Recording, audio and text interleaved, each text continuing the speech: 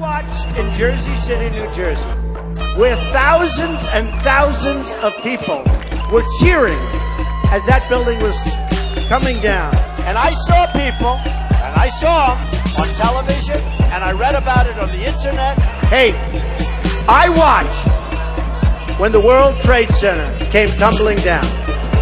And I watched in Jersey City, New Jersey, where thousands and thousands of people were cheering as that building was coming down.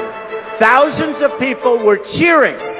I said that I saw in parts of New Jersey, Jersey City, but parts of New Jersey, I saw people getting together and in fairly large numbers celebrating as the World Trade Center was coming down, killing thousands of people, thousands and thousands of people. People are still dying over what happened to the World Trade Center, and they're dying a terrible death. And I saw people, and I saw them on television, and I read about it on the internet, and I read about it. So they said, oh, we can't find anything, Mr. Trump. The reporters are calling all day, all night. They want to find out, did Trump make a mistake? I start getting phone calls in my office by the hundreds that they were there and they saw this take place. Hey, I watched when the World Trade Center came tumbling down.